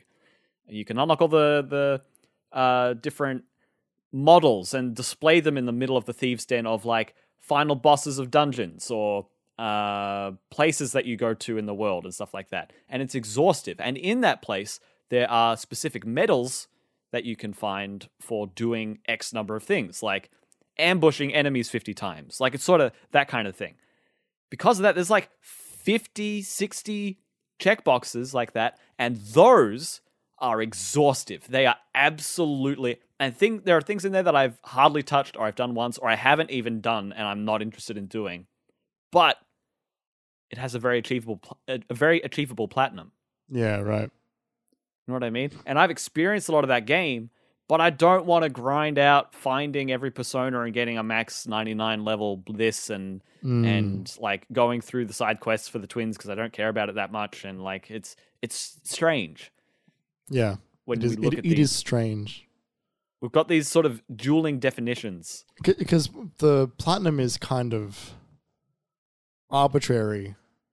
Yeah. It's also modern. Like it's new. It's not something that happened 15 years ago. Yeah, but like the 100% is also like, well, like maybe they should have stopped at the platinum for collecting some of this stuff. Yeah, that's true. Like, so I think, and that's a perfect segue, I think, into what turns you off 100% in games. It can be, I think back to before we had trophies. I think back to something like Ocarina of Time or Wind Waker, Zelda games. And you'd finish the game and you'd have like 16 hearts out of 20. And, you'd have upgraded your bow quiver once and you'd have found a bunch of heart pieces, but you only had like 3 out of 5 in that moment and you knew there were more. And sure. It's just stuff like that. And it's like, I know I can find stuff, but I've been playing this game and doing things. I don't necessarily know where to look. And the idea for me of just playing and hoping I find stuff and hoping I remember things that maybe I forgot along the way, or combing every single part of every single map and still missing stuff because there's some secret that I don't think to look at this certain way. That gets pretty tiresome for me pretty quickly. Like within a couple, like say I finished Twilight Princess and I'm like, oh, I know I've got this side quest and I got this to do. And then I'm like, I don't know what to do next. That moment of, I don't know what to do next, that only takes me so far most times. Did that used to happen to you when you were a kid as well? Yeah. Right. Okay. Yeah. And I mean, kind of even more so, right? Because back then, like, it was a big deal if I finished a game because maybe it got hard or I didn't know how to beat it, or maybe I got too scared of a Zelda boss. That happened with me with Twilight Princess again. Or I was 12 playing that, but there's these really creepy hands at the end of one of the final dungeons. Yeah, like that. And it freaked me the hell out. And it's funny because a friend of mine asked me to come over to his place and help him with a spider boss that I had no trouble with, it's stuff, shit like that. But point being, yeah, like if I got less hooked, I'm going to come back to it again for like the third time. That Final Fantasy 13 story from playing yesterday. Like you got me to the point of like, I'm just playing now. Right. I think the only thing that can keep me hooked at that point is the gameplay has to be fantastic. And that's why I did it for Assassin's Creed 4 and Black Flag and 2. I've done it with 2 twice. Like, it's that kind of... Unless the gameplay is stellar and I just love doing all of the things every second. Like, I love running and attacking and jumping. If you've made the base verbs of that game enjoyable to do, then like it won't take me much to go and 100% it. But if I enjoy the gameplay well enough, but need a bit more motivation to keep going, then I'm probably not going to do it, right? Like, first Horizon game, when I beat it, I was done. Well, before I beat it, I was done, and I had to come back to it. Yeah, Red Dead Redemption 2, you know, I've been meaning to come back to it, but the active verbs of that game, a lot of that is like clean horse and go to sleep and put your hat on. Like, yeah. which is what pulled me through that game. It was like it's immersion. It was the simulation aspect of it. Yeah. Red Dead Redemption is the best cowboy simulator. Definitely. And that was fun for a bit. But then when I died, or like I ran my horse into a tree for the 5th time, or I had to do another ride from Strawberry to fucking I don't know where, and it took 15 minutes. Like, I was like, oh man. Yeah, I miss that, which is interesting. But I also 100% at Horizon. Yeah, that's funny. You're there for the vibes. Actually, sorry. Let me rephrase that. I platinumed Horizon.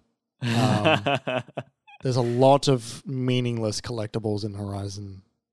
Don't know what you're talking about. That you just ignore completely.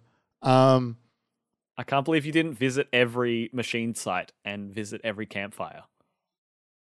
I did every campfire. Because I'm sorry. Well, no, like it was fine because I did it over a playthrough, but I didn't seek out everyone. I just happened to do it as I was doing all the 100% stuff. And I think by the end I had 2 that I didn't have. I'm like, fuck it, I'll just go get them. Yeah. But yeah, I think the things that put me off, are meaningless tasks. Taking a while, but I also, when I was younger, I was one to just play through again to find new things.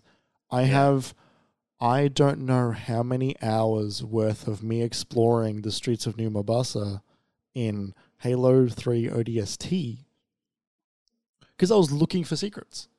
Yeah. I was looking for Easter eggs. I know how to glitch that game. I know how to position I know how to position the mongoose and get a buddy in co-op and stand and look and jump so that we keep bumping each other up to glitch out of the arenas to get into rooms that you're not supposed to be in. We used to do it for hours. I played through Halo Reach a million times trying to trigger a legendary ending that doesn't exist. Even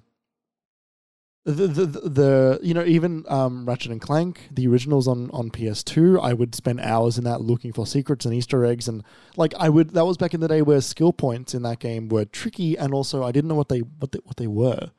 There was a riddle description, and you had to do very specific things on specific planets, and it was my job to figure out what they were, and so it would me just trying to be there solving a puzzle. And just having entire play sessions. I'm like, yeah, well, didn't get it. I think those PS2 Ratchet games are some of the best to complete. I think so. And I think that was what sort of primed me for enjoying the riddle. Enjoying, spinning that Rubik's Cube and trying to find out how to make a face of the same color. Yeah. Whereas I think now there is less riddle in 100%ing things. It's not a puzzle to be solved. It is hours spent. Yeah, and we've seen a lot of tricks, right? We've seen a lot of what the games industry has to offer in terms of things to do. Yeah, and I think in the AAA space, modern games have a lot of bloat. Definitely. And a lot of things that if you cut it, the game is probably a little bit better. Yeah. There are less things Runtime is important and this and that. There are less things that you need to do and so you're not as distracted. You know, I don't need base building in a Fallout game. And yet, some people like it. That's cool. That being said, I don't think it really adds much to it, and creates an entire new set of time and work that people then need to put in to support that feature to make people like you and me included feel like it's worth doing, because our time is more limited than ever, and you need things. But they want it, and they're fucking buying for it, and they need a reason to make everything feel like you need to do it. So yeah, I think like unimportant features will make me not want 100% a game. An excruciating amount of collectibles will not make me want 100% a game. And of course, the old multiplayer achievements will not make me want to complete a game, 100% a game. And Jeremy, I think that is an excellent segue into our final subheading here: worst 100% offenders. I think the Naughty games are up there. Pardon? Naughty Dog games, I think, are up there. Naughty Dog's trophy lists for everything in the PS3 were awful. They were the worst. They were some of the absolute worst trophy lists I've ever seen. It's just stuff like 20 kills with this gun, 20 kills with that gun, 10 kills with this one, 25 kills with this one. But then they also had multiplayer trophies in there, like non-negotiable ones that you need for the platinum, which is like not everyone has internet access. Not everyone enjoys the multiplayer. Not everyone's good enough at it to get that stuff. And then the servers Some of it was like play with a Naughty Dog dev, right? And like, you can't control that. You just have to play. Yep. Like, that's awful. But then, like, The Last of Us as well, they had some multiplayer ones in there, but the single player ones are dreadful. They're absolutely awful. Yeah. You play through that game the whole way, and your trophy list is like 20% complete. And it's like, what? When was I supposed to get any of the rest of these? Yeah. Yep. Yeah. Yeah. Gears of War that I mentioned before is pretty historically awful. I don't know if multiplayer ones aside, I kind of respect the ridiculousness of it. The Sisyphean task. Yeah, because it comes all the way around, right? It is the circle all the way back into like, no, actually, all right. Like you're going for something fucking stupid, because they did it in the first one. It was called like it was called like Extermination or something in the first one. And in the second one, it was the exact same name for the exact same thing, except twice as many, and they just called that achievement 2.0. I think it's called Seriously. Yes, Seriously ... And then it was Seriously 2.0 was the one for Gears of War 2. Mm-hmm. And then I'm sure there was one in 3 as well. That's hilarious. Yes, the Seriously achievement is back in Gears of War Remaster 7 years ago. Yeah, I think that's hilarious, and I also think that speaks directly to Cliffy. I think that's very, like, that's a him thing. I think this part of it, it's like, that makes sense. That actually is like something that not everyone's going to do, and that's actually quite impressive, and you put a lot of time into it, and you should be recognized if you get that far. That makes sense. And that's what Horde mode is there for, right? Like that's the incentive to play their wave-based mode. And that's you'd feel fucking great after you got it. The relief. Surely relief that you would probably then want to not play that game for quite a while, but a genuine like, fuck, I did it. If I played with someone who's got it, I would be impressed. I'd be very impressed totally. That they got it. Kill 10,000 people in versus competitive matches. This is before Horde mode in the first game. Sure. Yes. I think Bloodborne's got a really good trophy list. Yeah. It's get the 3 endings, which is definitely the hardest. Yep. Because it means 3 full playthroughs. But aside from that, it's all really manageable, I think is the way to do it. I would say the same of Elden Ring's list. It's a lot of beat X boss. A lot, like I'd say 75% of the list is beat a boss. Sure. And so that takes you to a lot of the main areas to go, a lot of the bespoke areas. So obviously all of the rune bearers, all of the shard bearers, that means you get through all the story. There's a couple that's like, do this ending, do that ending, do a third ending. But not all the endings, which is good. Right. And then stuff like pick up every legendary weapon and armament. And like those are really specific. But I would say you could probably do all of that and have experienced only 60% of the game. You know what I mean? In terms of every weapon and fought every enemy and opened every chest and the plot lines between characters as well. Like I doubt they'd have trophies because they never have trophies in the Souls games. Well, they're so specific. Those are missable, where it's like, oh, you've progressed this far in the story, and so now this character's over there, or rather, you'll never meet this character here, so you don't get the chance to be friends with them now, or something bullshit. Yeah. Worst 100% offenders. What else? Naughty Dog games and Gears games. A lot of early achievement lists, definitely. But in terms of 100%ing before achievements or irrespective of achievements, Assassin's Creed Odyssey, I would say, is up there in terms of actually 100%ing it.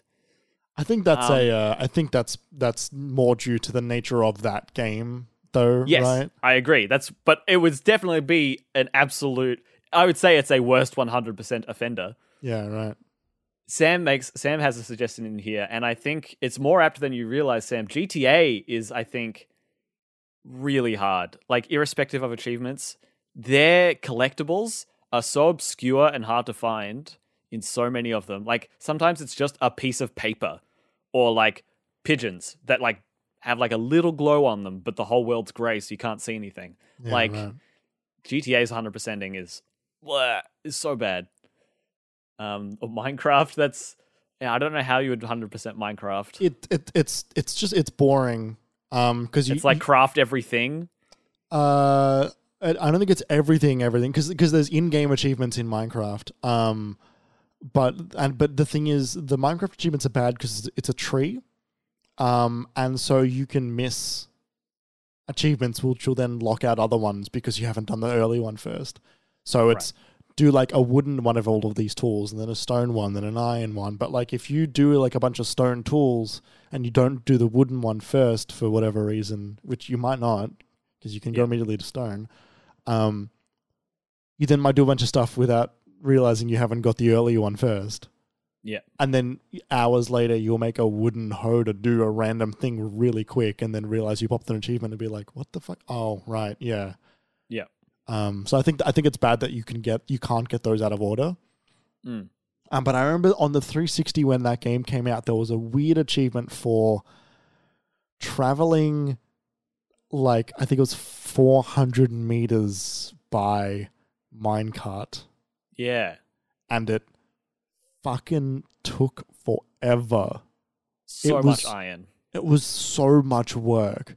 Like a ridiculous amount of work, especially back then. That was one of the first Achievement Hunter videos for Minecraft, wasn't it? Like their second or third one was setting up a rail. Yeah, it was the reason they started to play that game, because there was a reason to. Yeah, I think Vampire Survivors has got a great achievement list.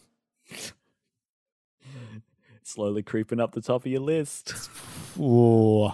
It's coming back. We're coming back. It's not going to reach the highs of Neon White for me, but fucking hell is it close. It's got the endurance. Oh, it does. It really does. I keep coming back to it. It's the kind of... I didn't think we'd still be talking about it in July.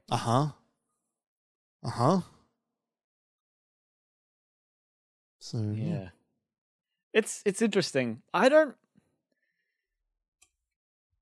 think I 100% of the game before achievements. Really? Not even Ratchet and Clank or... No, maybe Ratchet and Clank. I think that's the sole exception, is Ratchet and Clank maybe 2 and definitely Ratchet and Clank 3. Not an Aragon in there? Not an Aragon in sight? I I did 100%. I gotta stop bringing it up. I did 100%. I'm so glad you do because like it it's keeps got to the point accidentally where becoming relevant. oh my god, Sam just said fuck, it's July. Yeah. That's very funny. Yeah, like I did 100% Aragon. That game was too easy to 100% though. Like there's 16 levels and there's one collectible in each of them. And once I realized that, I'm like, oh, I could do that. That was one I was glad to do because 100%ing it was relatively easy and I could figure it out myself. Whereas even the Ratchet and Clank games, that was probably one of the first times I looked up a walkthrough myself. When we were playing Wind Waker, when Dan and I were playing Wind Waker, Dan actually printed out the game FAQ. I don't know if it was from GameFAQs, but we had like this bundle of stapled sheets of paper that got more and more crinkled of like secrets to find and like what to find in each quadrant and stuff like that. Did you ever 100% any of the Lego games? Because they were a big one for me to 100%. Just like get all the characters, do all the mini kits and everything. See, that's kind of what I was talking about before, right? Whereas like, you know, once it gets to the like I've done this before, or like I don't always love this gameplay 100% of the time, or like that's enough now. Yeah. Like for me, it was always I played those games heavily. I played them a lot, but I never got either of them to 100%. For me, it was always finding out because there was always a secret character. There was always a fun final character. In the first one, I believe it was Han Solo because the first Lego Star Wars game was the prequels. Yeah. Oh no, it was Vader and it was Leia, I believe. Yeah. Because at the end of that, when you 100%ed, you unlocked like a tiny first level. mission of 4. Yeah, but it was a different version of it. But yeah, it was. It was a teaser, but that's basically what it was. Yes, yeah, it was the attack on Tantive. Yes. Whereas the one for Lego Indiana Jones, when 100% of that game, it was Han Solo. Oh, because it's Harrison with a blaster. Ford. Yeah, it was the only blaster in the game because it was Han Solo. Harrison Ford. Strange. Yeah, it's funny. Sam says in the chat, which games were too easy to 100% like Aragon was? I think a lot of indie games are. Yeah. Just because they are shorter and also have less, like they're not there to be replayed and replayed and replayed. Yeah. Yeah, I think that they are easy to 100%. Yeah. Also, like games that phone it in, like at the end of the day, Aragon was a movie tie-in game. Yeah. Those games were made quick. They were made cheap. They were made probably with a whole lot of crunch, and they weren't especially great. Kind of without exception, there really weren't that many good movie tie-in games, except for the Spider-Man games, I think. Even then, it might have only just been 2. Like, so a lot of the ones where they were made too quick to be made well. Yeah. This is a fun discussion. Sam's asked if I 100% Uncharted Goose Game. I don't think I did. I think I did. If I didn't, I was close, but I might have. I think don't that quite one would remember. be pretty easy. Rather, I don't feel like there would be that many things to do. There'd just be a number of head scratches, and then I think there was one or two that I was like, I think I knew the idea that I had to do, but I didn't quite know how to execute it, and I couldn't, and I got kind of stuck.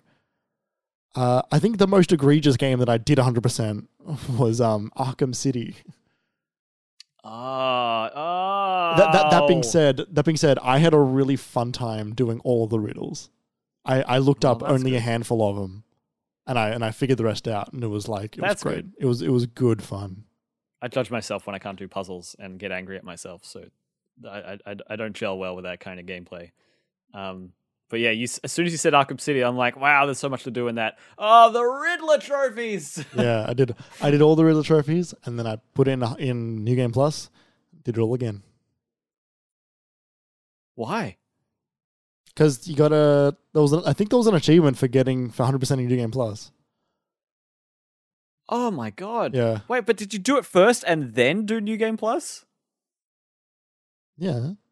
You found you 100% of it and then 100% of it. I believe so. Either that or 100% it on 2 platforms. I definitely did it twice. I definitely did it once on PC and once on PlayStation 3. I feel ill. That was good fun. An egregious 100%. I don't know that I really did one of the... actually... No, I finished Just Cause 2 as well as I could. Oh, really? You did the 96.8, whatever it is. I got it to 99.6 something, which isn't as high as you can get it when it's glitched and broken. You can get it to 100%. But I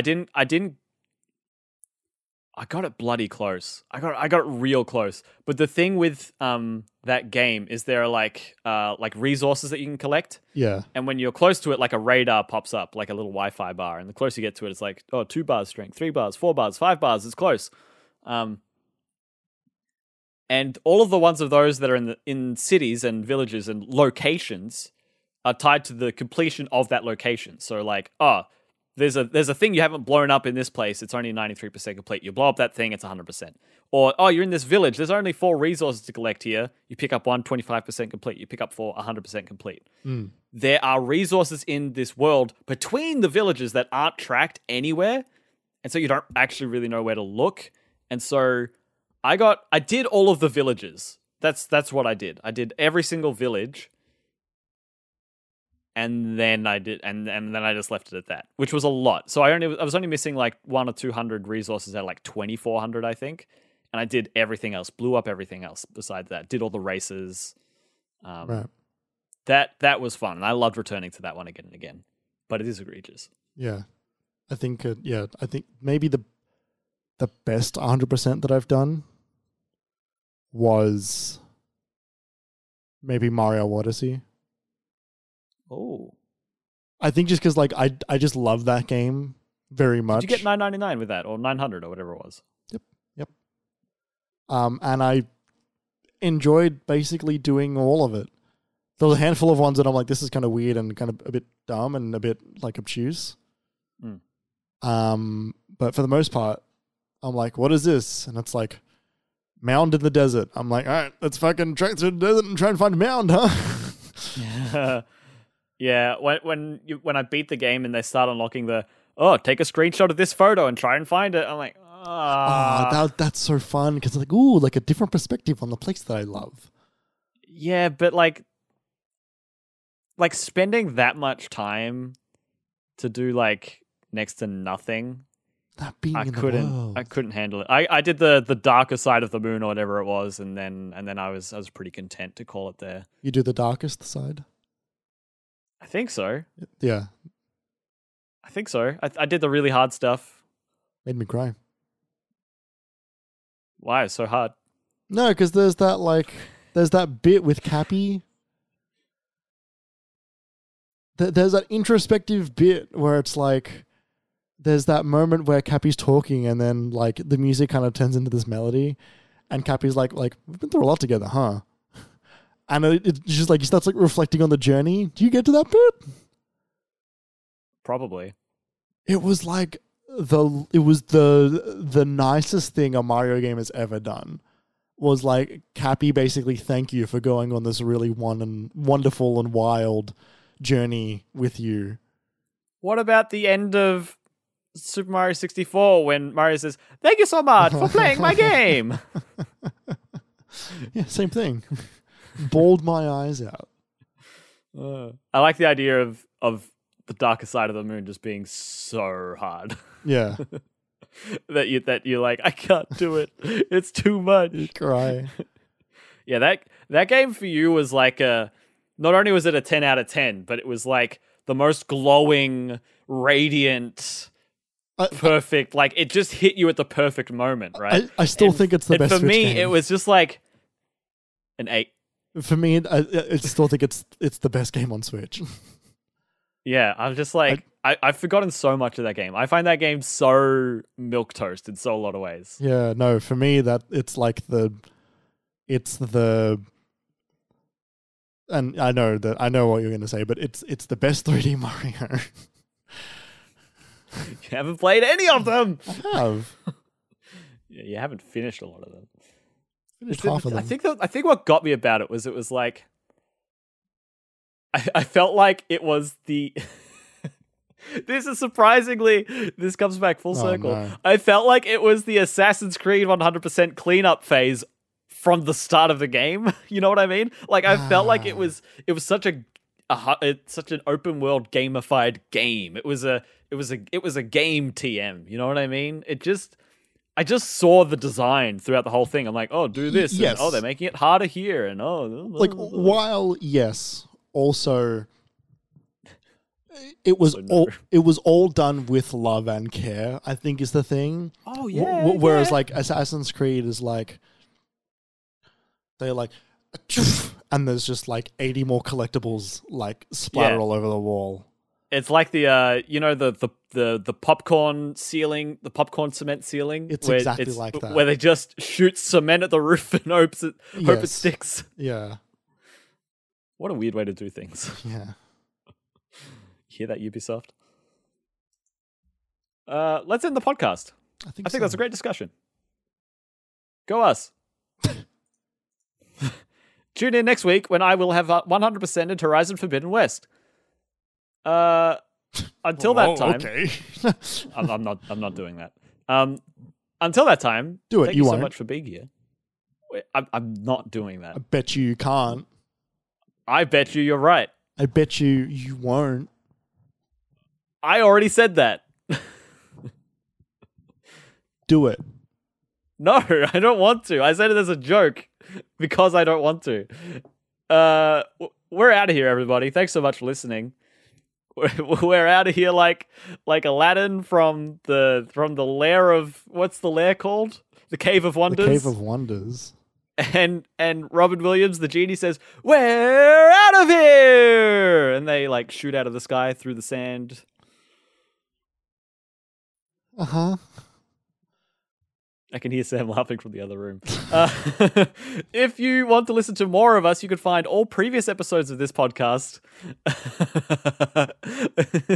Jeremy is distressed. You can find all previous episodes of this podcast on minimap.com.au, as well as any podcast service of your choice. You can't find every episode on YouTube, but you can find at least the last 10, because this is episode 114, and I think we started doing video for 104. So here we are 10 episodes later. We've been having a great time on video. Come and join us. You can join us live on Twitch every week at 5:30. We have about 15 minutes of preamble before we get started with the show. If you want to hang out, ask some questions, and listen to us do this live, and then hang out in the break. That's on Twitch.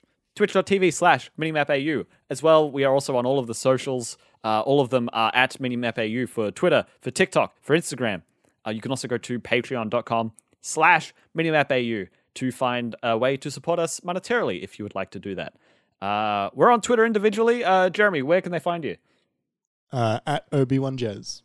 You can find me in the Cave of Wonders at KJPalmer_24. And I think that's about it. Jeremy, you want to plug anything? You got anything to plug? Do I have anything? What the fuck are you talking about? I don't know. I felt an urge to ask if you had anything to plug, which is ridiculous because this is the thing that we would plug. This is it. Yeah, I've got this side business. It's called this. Jerry, do you want to plug Zero Latency? No. Yeah, go to fucking Zero Latency in North Melbourne and say hi to my old coworkers. Some of them. Maybe I'll plug IGN. They really need the clicks. Yeah, they're struggling. Jerry, press the button. Let's get out of here. Bloody hell. Thank you so much for listening, everybody. Thanks for making it to the end with us for this train wreck of an outro. I appreciate it.